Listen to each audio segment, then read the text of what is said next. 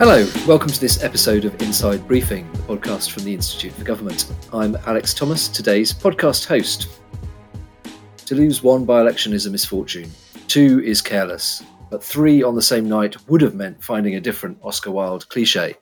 So Rishi Sunak avoided the hat-trick, but is he in the gutter after a bruising evening for the Conservatives who lost Selby and Somerton and Frome? Or looking at the stars, given they held Uxbridge, Boris Johnson's old London seat, by just a few hundred votes? How much should we read into last night's results? Is this just the case of the electorate administering a bloody nose, or Tory voters not turning out, or is the Conservative Party now mortally injured? And what do the votes tell us about Labour's prospects, the hopes of the Liberal Democrats, and the chance of tactical voting playing a big part? Can Rishi Sunak be confident that he's on course to meet his 5 pledges? And should Keir Starmer be happy that his 5 missions are capturing the imagination? And then we'll scan the horizon for what might come next. There's party conferences, a King's speech, maybe more by-elections if the lingering member from Mid-Bedfordshire, as one of her Conservative colleagues called Nadine Dorries, ever actually resigns. We'll take a look at what might happen next. To explore these questions and more, I'm joined by 2 IFG colleagues who will have lost count of the amount of by-elections they've enjoyed or endured, and that's IFG Senior Fellow Giles Wilkes and Programme Director Kath Haddon. Hello both. Good morning, Alex. Hi. Kath, I know you were up overnight because we were WhatsApping at 4 o'clock in the morning. Was that an early start or a late finish? It was an early start and it wasn't intentional. I just woke up, thought, I'll just turn on the telly and see what's happening. And it was just as the Selby by-election was announced as a Labour victory. So I went from that and then looked at the other votes and saw what had happened in Uxbridge and in Somerton and Frome. And Charles, what's your election night strategy? Mine is normally to try to sleep through it and then just sort of pray as I wake up I don't hear something absolutely appalling like Donald Trump's doing surprisingly well. This morning, the first thing I heard literally as the radio came on was, and now we're going to hear from the new Tory MP for, and I thought, oh my goodness, it's different from what we expected. So normally, I can't really bear to sit through it. The last time I did was 2017, when I was in Downing Street and thought I was just watching the colours changing in such a way that my career was going to be about 5 months long. So I think I'm a bad news mascot now. And I'm delighted we're joined throughout by Will Jennings, who's Professor of Political Science and Public Policy at the University of Southampton. Will, how would you rate these elections on the political sleep deprivation level?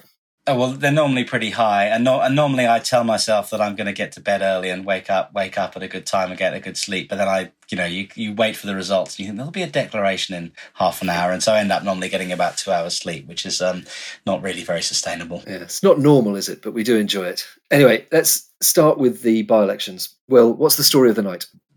I think it's a sort of mixed story, really. Obviously, I think the result in Uxbridge, although on one hand you could have said it wasn't completely out of the blue, that we had a sense that actually Labour weren't going to do as well there, ironically, as in Selby and Ainsley, where the ask was much bigger. So I think there's a little bit of everything on the night. There's obviously down in Somerton and Frome, a great result again for the Lib Dems, who this Parliament have been notching off these huge swings against the government. Really, even by their standards, are sort of the by-election monsters of British politics. Really impressive. Labour had this result in Selby, which actually, by comparison of historically of their by-election performances, was a really strong performance, and so it speaks to the fact that actually maybe the party's going to be able to get back into parts of the north of England that it had lost in 2019. And then Uxbridge, sort of the outer London, where actually I think people often get a little bit confused about outer London. They sort of treat it either as inner London or the southern sprawling south, and it is somewhere with a distinct geography. And so that gives the Conservatives a little bit of a slither of hope for next year about if there's the right wedge issue with the right sort of campaign, maybe all is not lost. So I think a little bit of everyone. And how would you place them historically? I heard Jacob Rees-Mogg on the Today programme this morning making the case for this being 1992, when John Major won back lots of elections, lots of by-elections he'd lost, rather than 1997 when he didn't. How would you put it in a historical context? Oh, I mean, to be honest, I'm a little bit of an anti of all these sorts of historical analogies of is it 92, is it 97? I think you have to put everything in. If you're going to use those analogies, you have to sort of deconstruct, right? And actually, the 92 situation was very different. You had actually a relatively more popular prime minister versus a relatively unpopular opposition leader. You had an economic situation that wasn't as bad, and actually, I think the sort of the pre-92 results weren't really on that sort of scale, and we weren't facing quite that level of anti-incumbent strategic kind of tactical voting that we're seeing now. And so I also don't like saying that, well, if it's not 92 then it must be 97. I think we're in a very different context, but I think signs last night for the government should be very worrying. The extent to which voters were mobilising just amongst themselves tactically, that depth of that anti-government vote, that should be a concern beyond, I think, what was being seen ahead of 1992. Yeah, I was going to ask you about tactical voting, actually, because we saw at the local elections as well. It took a while for the story to sort of filter through to the media, but this does feel like a consolidation of that tactical voting. Is that right? And do you think there are a few Conservatives holding on to the fact that Labour had done badly in one constituency and the Lib Dems in another? But actually, that seems like pretty grim news for them.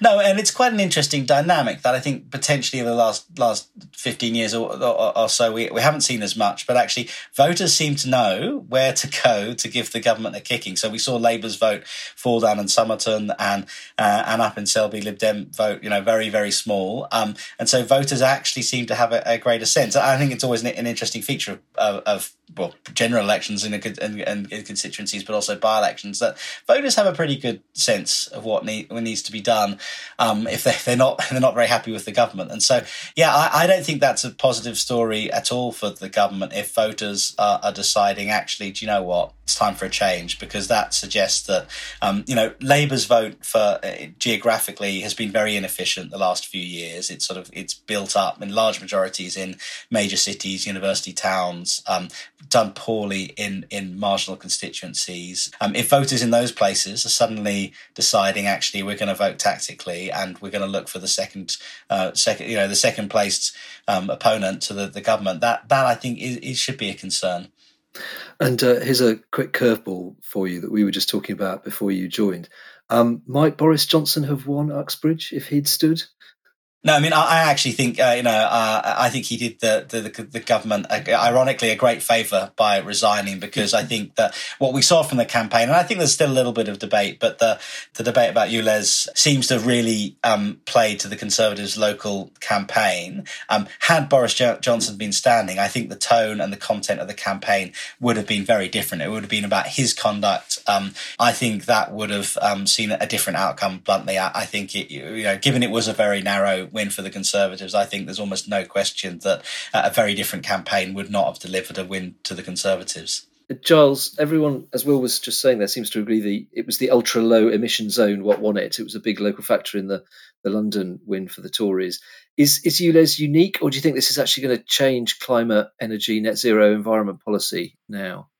I think it's probably unique. I mean, if you examine the demographics of the area, as I believe our former colleague Tom Sass has for The Economist, this is almost a uniquely wicked constituency to have the ULEZ issue, really high amount of car ownership, and it coming newly into the system. So, and this sort of thing really cuts through in a period of cost of living crisis. Even if you're not in fact likely to own one of these cars, and most people might not. I mean, an awful lot of cars don't count for the new charges because they count as sufficiently low emission. Even if you do, it's really unnerving to find that you might be having bills coming out of nowhere. The Westminster elite finds it too easy to forget that a lot of people are just in a very precarious financial position. They can get through. What they can't take is a shock. And ULEZ just sounds like a shock. And so I think it would have been a really... it's clearly the issue that determined this outcome. As I think I heard Andrew Cooper saying on another podcast a couple of days ago, he was David Cameron's pollster, there's virtually no by-election where the Conservatives would be safe right now. You literally couldn't find a seat where they could be confident of holding their 2019 majority. So it does take something really extraordinary for them to hold on to any seat. And what is the really extraordinary feature here? It's not, as Nadine Dorries seems to think, residual affection for Boris Johnson, even though he didn't turn up. It's this incredibly penetrative policy. So yeah, definitely ULEZ. Yeah, and are there lessons for how you communicate environment policy from ULEZ? Wow. The problem with environment policy, the really frustrating thing is the benefits of doing something about it are often really, really diffuse. I mean, particularly when we're just talking about carbon, when people say, oh, we need to save the world really, really quickly and start insulating your house and putting in a heat pump and this sort of thing. The truth is, and economists are always worrying about this, the benefits go to the entire globe and the cost is coming straight to you. So that's the real problem. Now, the good news about this sort of policy is people are directly affected by pollution, air pollution, diesel particulate matter.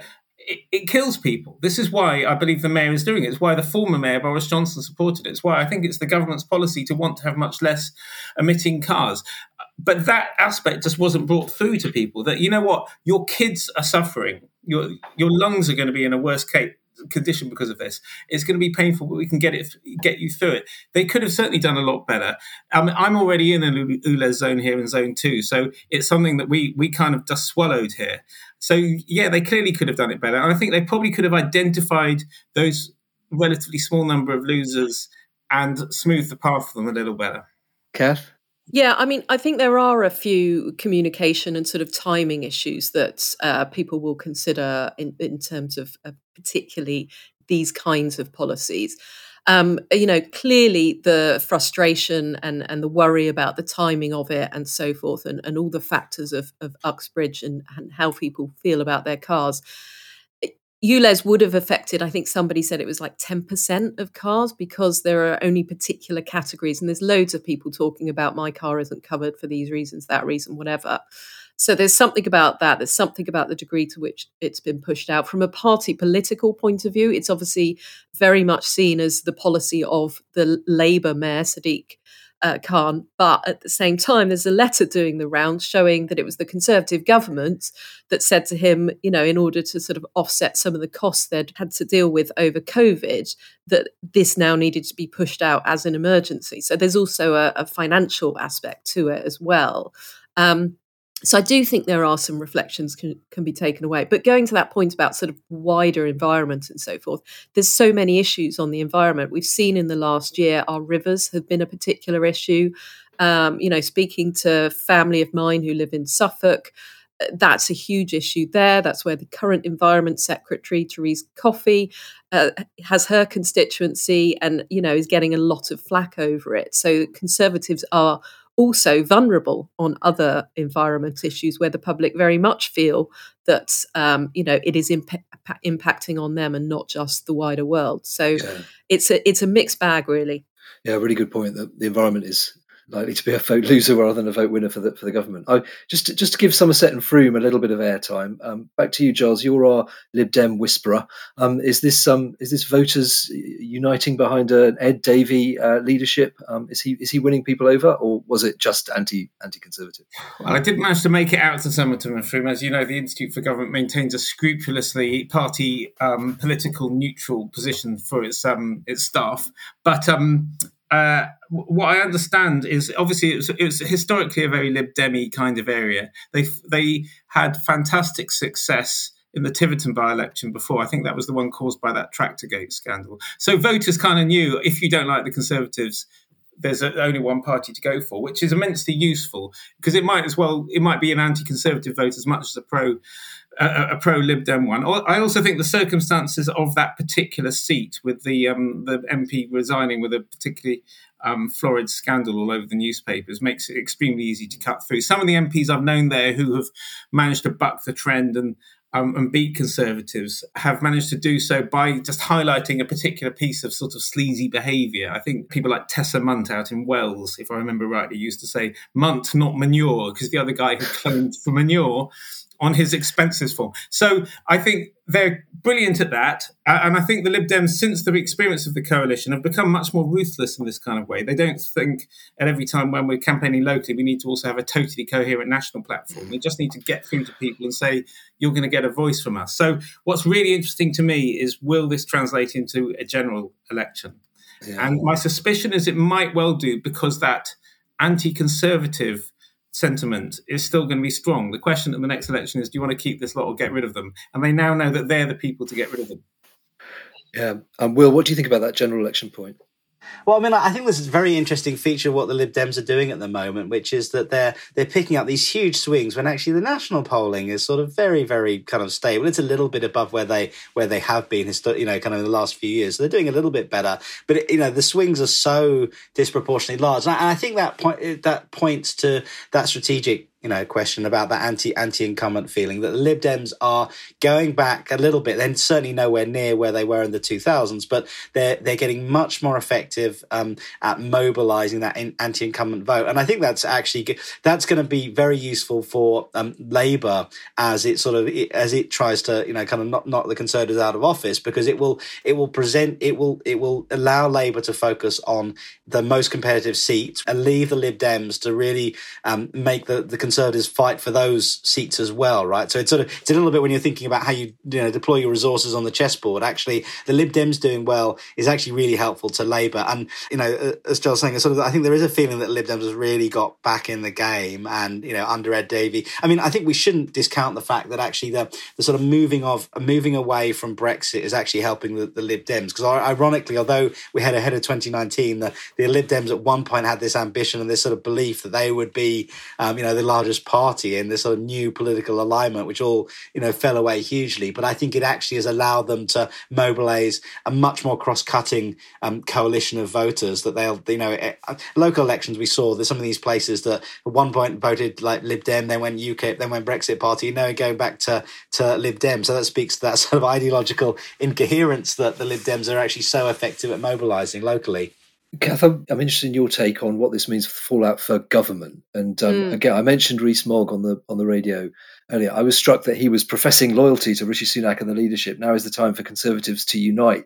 I wonder if Sunak has almost been a bit lucky in that he's got the right mix of frightening backbenchers with the bad result, but giving them a sliver of hope with the Uxbridge squeaking a win. Do you think the governing party is going to be able to unite around this or not? I mean, we've been saying that for years. Are they going to be able to unite? Ever since 2019, it feels like it's been a theme. I mean, the point is, whenever you get by-elections, local elections, whatever, you have two kind of framing exercises that happen afterwards. One is people like Will or the experts sort of saying, what does this actually mean? What can we actually take from it?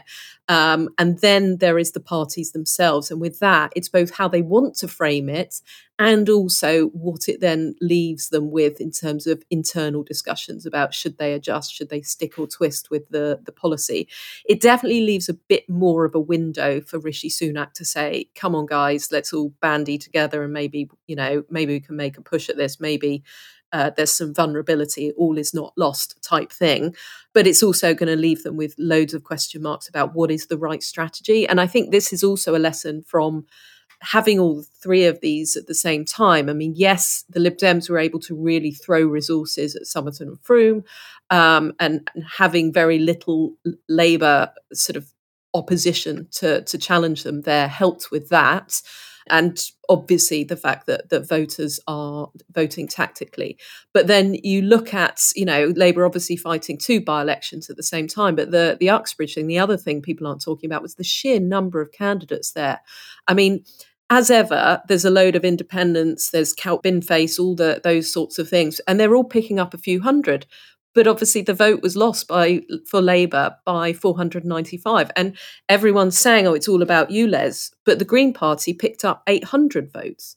So, it's not as clear as that. And a general election would be a very different election. I think that's the thing the parties are all going to have to think about is, as Will says, is a massive chessboard. You've got all of the constituencies where you've got to consider where do we throw our resources. That's much harder to do and to think about where you can really do it. And yeah, as we were discussing it, if the Conservatives are feeling vulnerable in loads of different ways, people all, ever since 2019 have been talking about blue wall versus red wall, different strategies that are needed to do. There's a lot of complexities that all the parties will have to unpick. Yeah, dangers of extrapolation. Someone was pointing out if it's just been Uxbridge or just been Selby, the story of the night would be very, very different. And given, as we know, with by-elections, what matters is the story, not the substance. I'll just quickly, Kath, Ministerial reshuffle.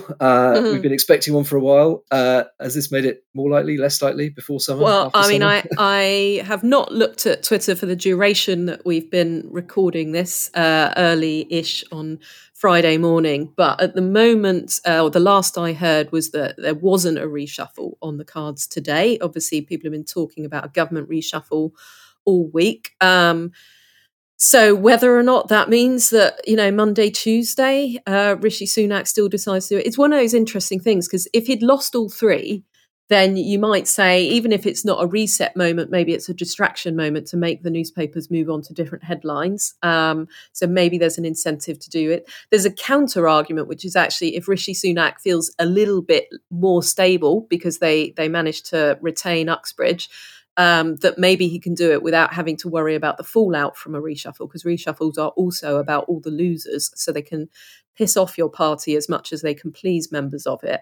But he does have issues to deal with. There is a question mark about Ben Wallace's future as Defence Secretary, and with the ongoing war in Ukraine, that isn't a question mark you can afford to leave, particularly as we know summer months can be a time of international crisis. So whether or not he decides he needs to get that sorted before August, Parliament's already gone, but for the government that doesn't make so much of a difference, I don't know, or whether he waits to try and have a reset moment in September, heading off into the complexities of that, I don't know. Similarly for Labour, they still haven't reshuffled the team in order to reflect the new departments. So we are expecting them to do a reshuffle at some point. And the IFG has argued that the sooner the better, because in theory, you want your shadows to be experts on the brief that they're A, going to be campaigning on in the election, and B, might then take up in government if they do manage to get into government after the general election.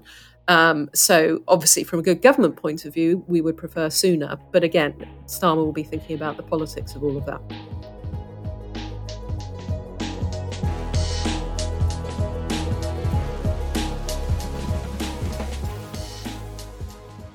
Let's move on from the immediate drama of the by-elections and move to policy and government, missions and pledges, where we are as the summer kicks in, as Kath was just saying, and what Sunak and Starmer are trying to achieve. Rishi Sunak has asked voters to judge him on 5 pledges. Do you think those are going to turn things around? Well, this is sort of the sort of big question. I mean, I think, in some ways he identified a set of pledges or priorities. I'm not quite sure what they've been called now. And they're all actually really deep structural pledges. And is one of these things, are they actually memorable to voters? They're memorable to someone who studies on a day-to-day basis.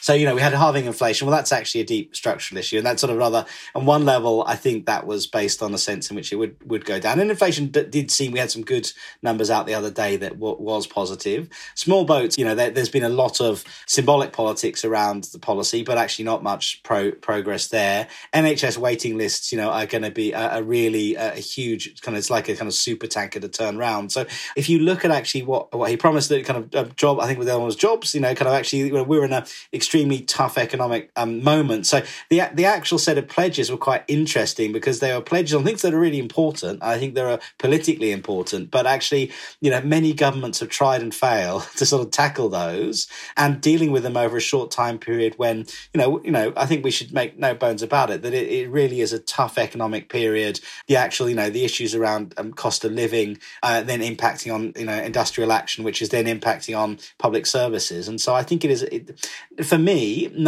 it's going to be a really tough period for the government to sort of navigate and to engineer some sort of a feel-good factor as we get into 2024. It's not to say they can't do it. And I think I keep reiterating to people that voters actually have quite short memories, that if you can sort of stimulate a little bit of, spring, summer good feeling, then actually that anti-incumbent mood might dissipate somewhat. But, the pledges for me are not really doing it. But I think that's because they chose things that, as I say, are really structural and really difficult to tackle.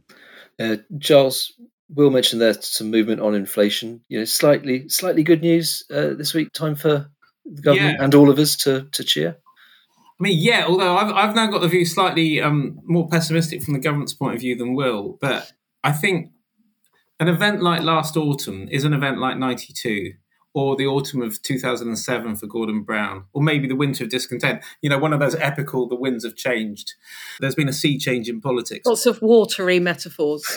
Something watery has swept the Conservative economic competence thing. Yeah. And the point is, it is incredible how volatile the inflation thing is. If you're somebody who watches the financial markets a little bit, the effect of just 2 or 3 0.1s of a percentage point difference in a monthly reading of the CPI and the underlying CPI inflation is enough for the FTSE stock market to go up by 200 or 300 points, for the future expectations of where interest rates are going to peak to move by like half a percentage point, which matters a huge amount.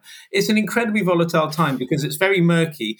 We've emerged from a period of almost zero interest rates for God knows how long to this extremely early 90s kind of feeling of when is inflation going to get under control again. So it's incredibly volatile. So a small indication right now might mean inflation being totally different in about a year's time. What I don't think is going to make a difference is that people are going to suddenly feel very good. Although there might be some real wage increases, we will have had a couple of years of the worst results for disposable income since the 50s.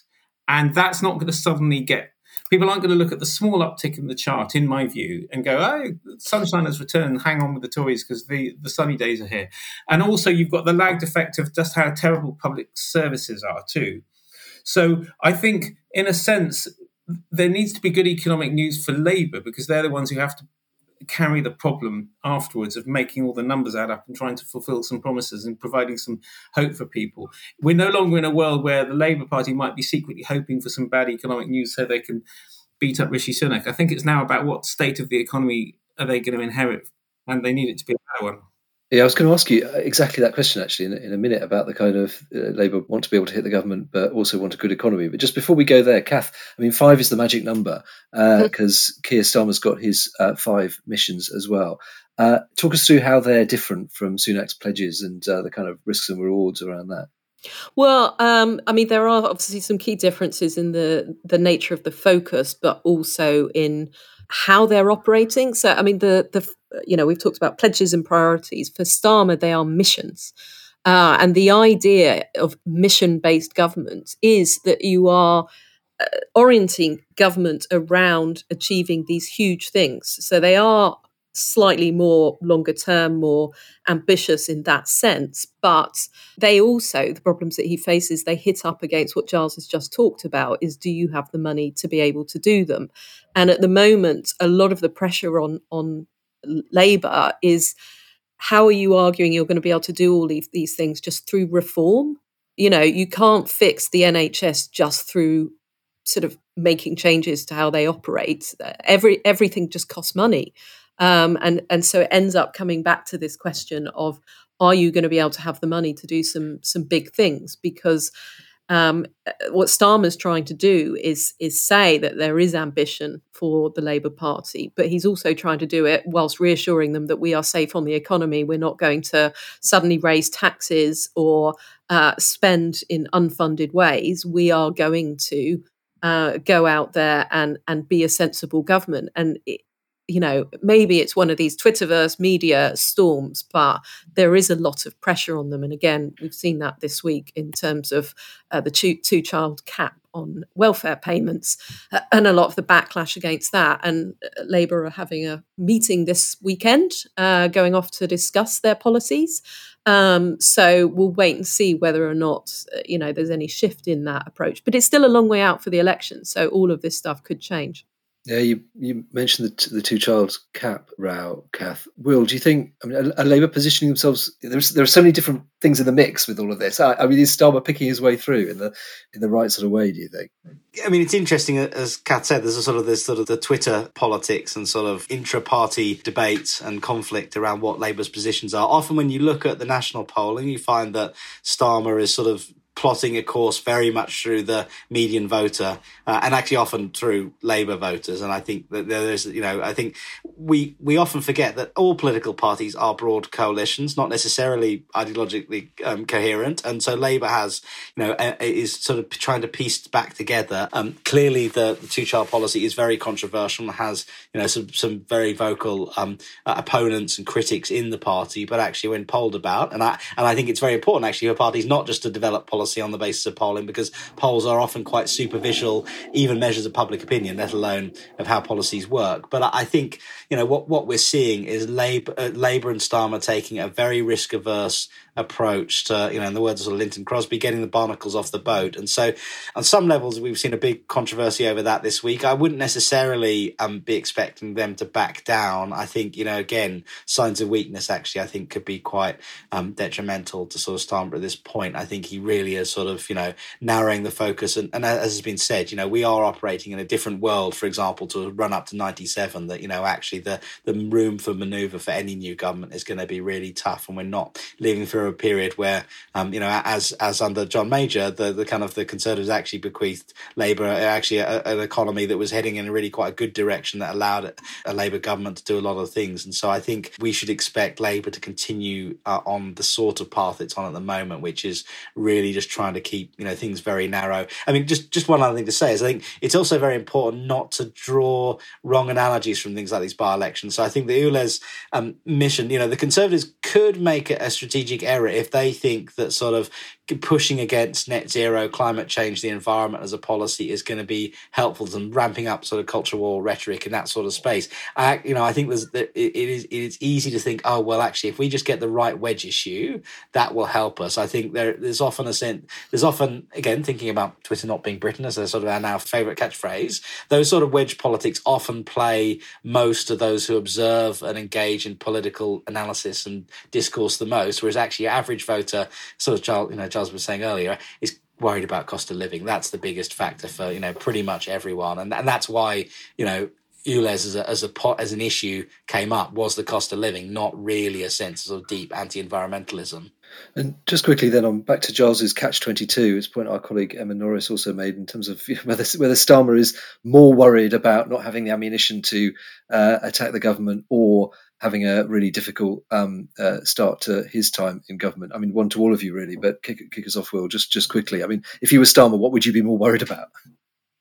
I mean, it's an interesting observation, isn't it? I mean, on one level, you need a substantial majority to be able to govern through quite a difficult period. And again, I think we just take it for granted. Kind of parties can keep parliamentary rebellions to a minimum, but actually things like, for example, the two-child policy could actually be, really problematic if you have a small majority. So on that level, you think, I sort of see the paradox of, well, actually, you want things to be getting better, but as things get better, the Conservative chances increase, the likelihood of a huge majority falls. So you end up sort of having this sort of strange this sort of trade-off. I'm having thought of a sort of economic model of what the optimal amount of, is. But, I think ultimately what Labour have to be focusing on is their offer to the electorate. I think that is where they still have work to do, which is actually, there's clearly an anti-incumbent sentiment out there. People are really, kind of very unhappy with the economic situation.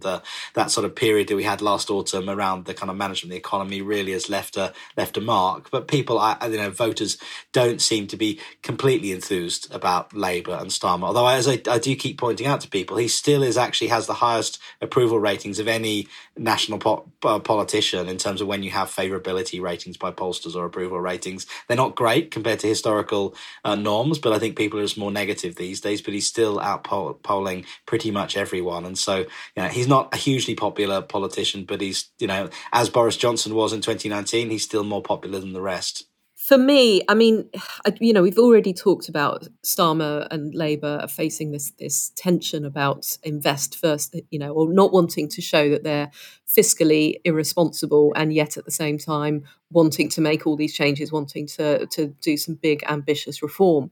And as Giles said, in some ways, if the economy improves a little bit, but not a lot, that could be more troublesome, because you start to think, well, to the public, it looks like maybe there will be some money to spend.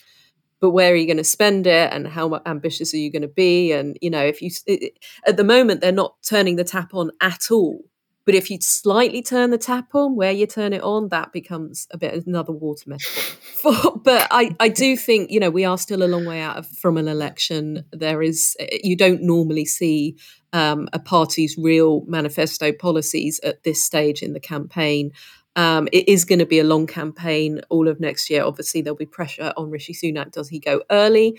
Mostly when governments are in trouble, they tend to sort of push the election for as long as possible. So I still think autumn next year is the most likely. For me, the really sort of troubling thing is just, what does this mean for government? Because an election is a massive distraction anyway. We've already heard talk about MPs are really focused on their constituencies, and Conservative MPs worried about holding on to their seats. Ministers, that will be the same thing. But even if the Conservative Party starts to get into its head that it's just going to lose, and that's inevitable, how does that distract?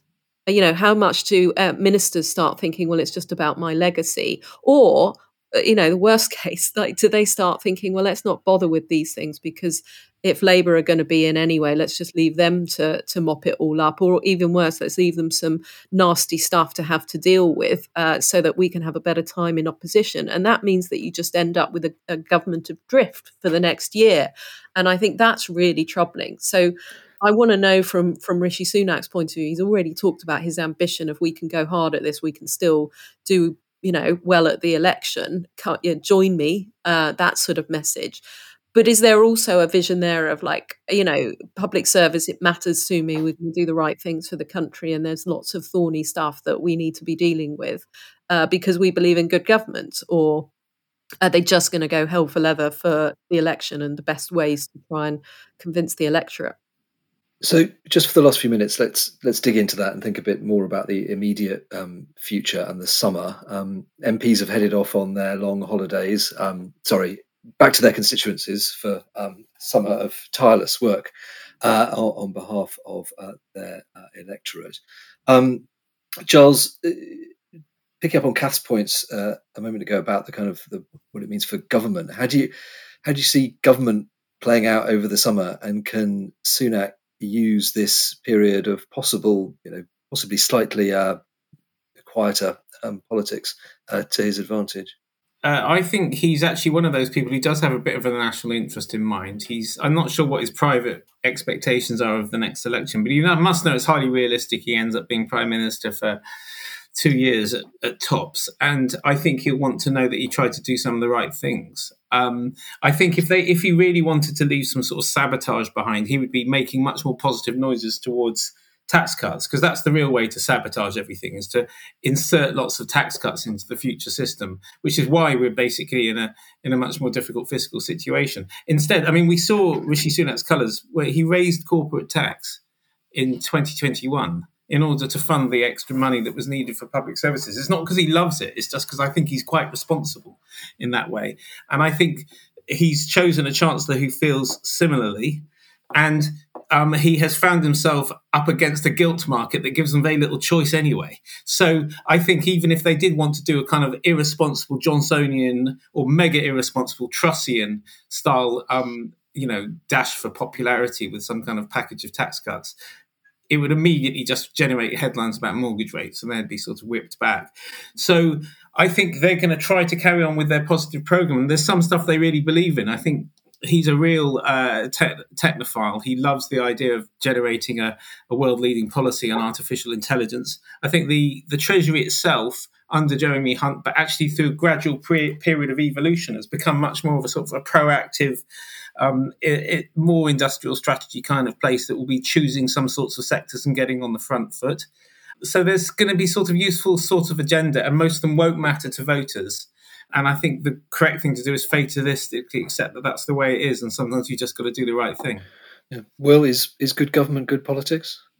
Well, I think in the current moment, I think it sort of has to be, in the sense that I think I was going to present some of these sort of culture war state politics and sort of symbolic politics as being very much like a sugar rush. And I think actually probably what the government's finding is it's getting a lot of sugar rush from some of the sort of high profile, politics, anti-woke politics, whatever. But actually, voters, behave around the fundamentals, cost of living. And I think Sunak knows that. And actually, it's worth remembering, as Giles was saying, actually, he lost the leadership contest the first time to Liz Truss because he wouldn't just tell the membership what they wanted to hear, actually. That sort of responsible style, his style of presenting in those hustings and so forth was to say, look, things are really tough. And so I don't think we should expect a big change there. And I do think it wouldn't really be helpful, even setting aside gilt markets, actually, to the government if they were being seen to be, kind of really irresponsible in terms of what they're doing. And partly that is because of the severity of the crisis we face. And actually, I think the one tension, I think, between good government and politics is this sort of ongoing demand for particular, Charles talking about industrial strategy, someone who works in the higher education sector is pretty sensitive to this. There is still demands for particular sorts of policies that cutting against, arguably, that push to be a sort of world-leading global R&D superpower, kind of higher education as a real growth export industry. There is still the cultural dimension, as we like to call it, in political science and politics is still pushing against that a little bit. And that is a tension for him. I think it's probably not one that he's particularly personally enjoys the politics of, but that is still, a big factor in the Conservative Party of 2023 compared to actually the Conservative Party of yesteryear. And Kath, party conferences end of September, beginning of October. We now know the date of the King's speech, 7th of November. There are a few set-piece things coming up for the Prime Minister. How should he use them? There are. The first thing that they've got to navigate is the sheer timetable of it all, because MPs return on the 4th of September. They then break again on the 16th of September. And then, King's speech. So you'll prorogue Parliament and then come back for a King's speech. And that means the end of one parliamentary session, the start of a new. But there's still quite a lot of legislation to get through, including the online safety bill and a load of stuff. Again, everything's just got tied up in the House of Lords because of the way in which the government sequenced a lot of stuff this session. So, and our colleague Alice Lilly keeps reminding that there's already a load of stuff that's been carried over to this parliamentary session and you can't carry over again. So there is going to be a challenge to get through some of that stuff or end up dropping it and having to reintroduce it. So I think there's getting through that. For me, the big question about the King's speech, I completely take all of Giles's points, but I still think there's going to be a challenge of how you're making it look and on various issues. If Rishi Sunak looks like he's just delivering stuff, ambitiously trying to get a load of stuff through in the next year, there'll be yet more question marks, as with the 5 pledges, about the ability to deliver it. But if it's not ambitious enough, then it risks looking like, there's no governing going on. So you've got to get that balance right with the King's speech of looking like you have got a vision for government. What is Rishi Sunak's approach thus far? Again, as Giles says, quite responsibly, has been fixing the problems of his predecessors. But what is the vision beyond that? What is the sort of Rishi Sunak, if you give me a 5th term, this is the kind of Prime Minister I'll be, this is what I want to do for the country. And I think those moments will be a chance for him to start thinking about that and setting it out. So we'll wait and see whether or not he takes that chance. Right, let's wrap it up with a quick-fire question to all of you. Date of the next general election. Giles? October 2024. Kath? October 2024. Will, say something different. October, November, but possibly January 25. No way. Oh, that's so desperate. Christmas campaign, great. There we go. Well, a wintry end to this beginning of summer podcast. So that's it for today. And it's been a fun one for those of us who can't get enough of by-elections. You can find all our podcasts at iTunes, Spotify, and all major platforms. So please take inspiration from the many thousands turning out in Selby, Uxbridge, and Somerton, and get out there and vote for our podcast with a nice review. We've also got some great podcasts coming up exploring what MPs actually get up to during recess and what the right time is to call a by-election, all very topical. And over the summer, we'll be putting out a brilliant 6-part series which reveals what it takes to be a minister. And we'll be back in September when MPs return, including 3 fresh-faced new parliamentarians. Have a great summer, everybody. And if you stayed up too late or got up too early, then here's to a relaxing weekend.